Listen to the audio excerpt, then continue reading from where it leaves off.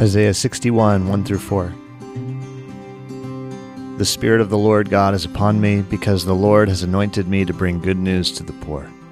He has sent me to bind up the brokenhearted, to proclaim liberty to the captives, and the opening of the prison to those who are bound, to proclaim the year of the Lord's favor, and the day of vengeance of our God, to comfort all who mourn, to grant to those who mourn in Zion, to give them a beautiful headdress instead of ashes, the oil of gladness instead of mourning, the garment of praise instead of a faint spirit, that they may be called oaks of righteousness, the planting of the Lord, that he may be glorified. They shall build up the ancient ruins. They shall raise up the former devastations. They shall repair the ruined cities, the devastations of many generations. This is the word of the Lord. And thank you, Father, for your word. And we pray that it would form us, shape us into your image, in Jesus' name. Father, thank you for granting us your Spirit, that the Spirit of the Lord God is upon us, that at the day of Pentecost the Spirit descended upon the church to indwell the body of Christ, no longer to simply come upon a man or a woman to anoint them for great works, but to dwell within us, the abiding presence of Jesus himself. The Spirit of the Lord God is upon us. And we recognize our need for you, Holy Spirit. We are utterly dependent upon your agency, your power at work within us.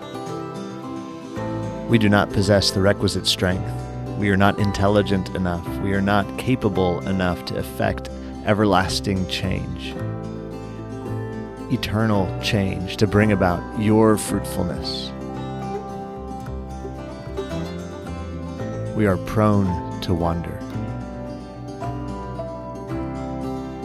We are needy, naked, wretched, poor, and blind apart from you.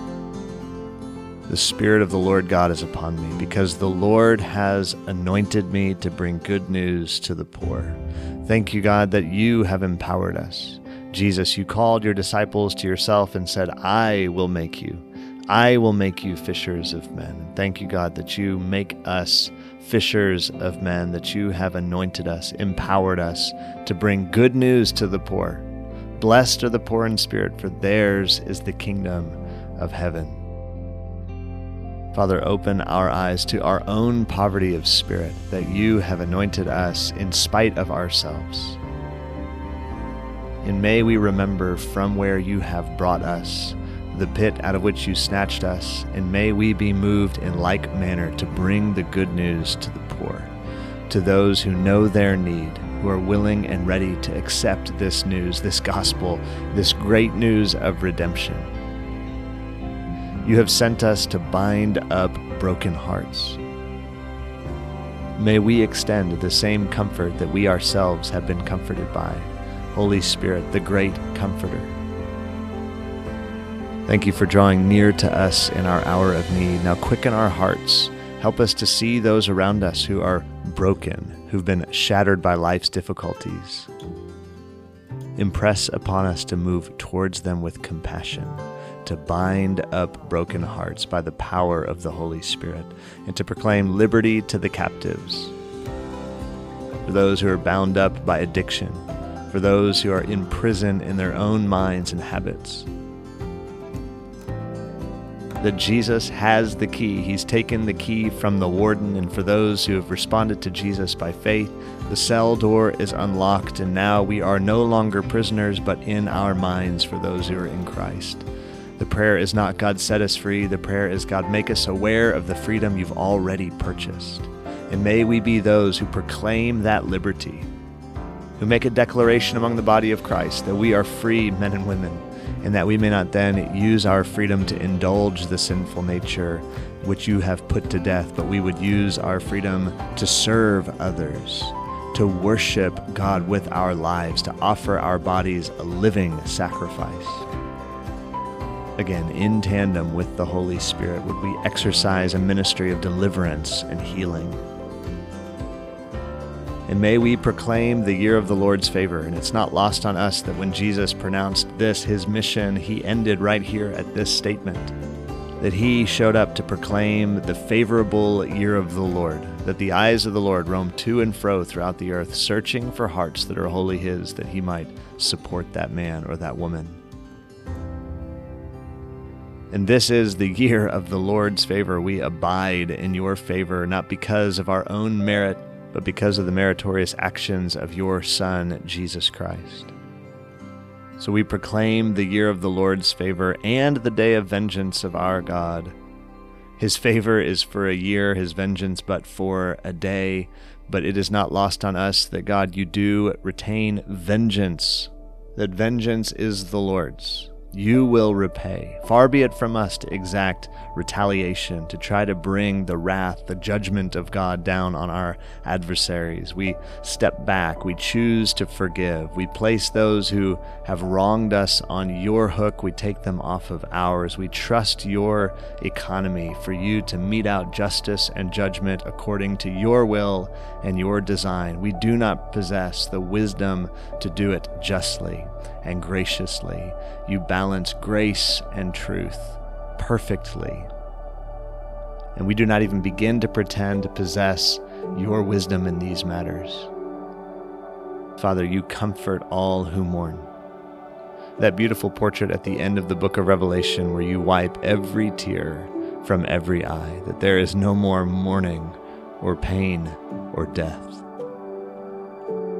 And we live in that in-between time, the now and the not yet of the kingdom of heaven. There is still pain and loss, and yet you have commissioned us to be those who comfort those who mourn, because we ourselves have been comforted by your Spirit.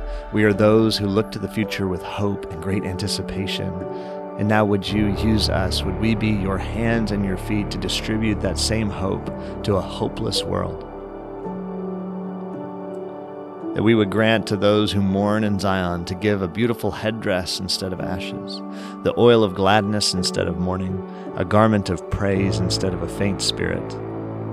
Father, may we be those people who make that exchange. May we be a servant-hearted people that serve our brothers and sisters in our small group communities, in our churches, in our families, in our cities. Would we be known as those who mourn with those who mourn and rejoice with those who rejoice?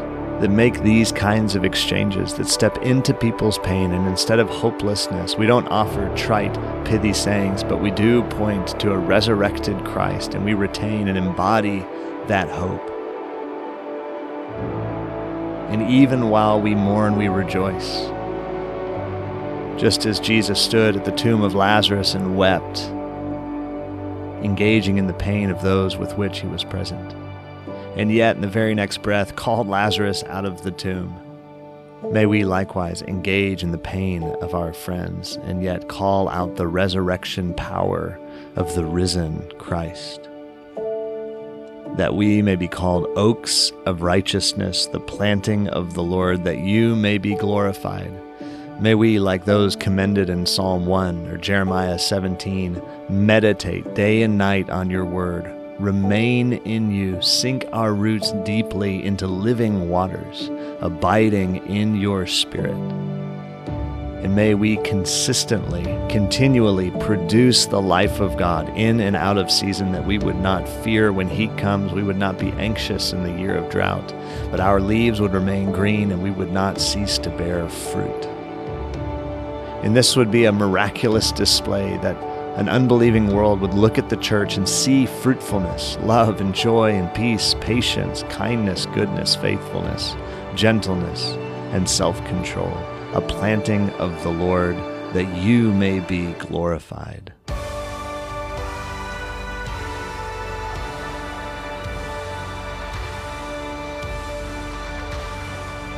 Oaks of righteousness, spreading oaks that give shade to many. And they shall build up the ancient ruins. They shall raise up the former devastations. They shall repair the ruined cities, the devastations of many generations. Father, may that be true of the body of Christ today, building up ancient ruins, that which the enemy has stolen and killed and destroyed. May we be those who build up, who do not use our words to tear down, our energy to divide or further fragment human society, but may we build up ancient ruins and raise up former devastations. May we repair ruined cities, practically engaging the areas of need in our local communities and spiritually repairing the ruined relationships between man and God, among mankind, and even between mankind and the stewardship with which we are to have over the earth. May we repair ruined cities and the devastations of many generations. Would those be turned back in this day by your Spirit as we humbly submit to you and walk with you and are formed into your image. In Jesus' name, amen.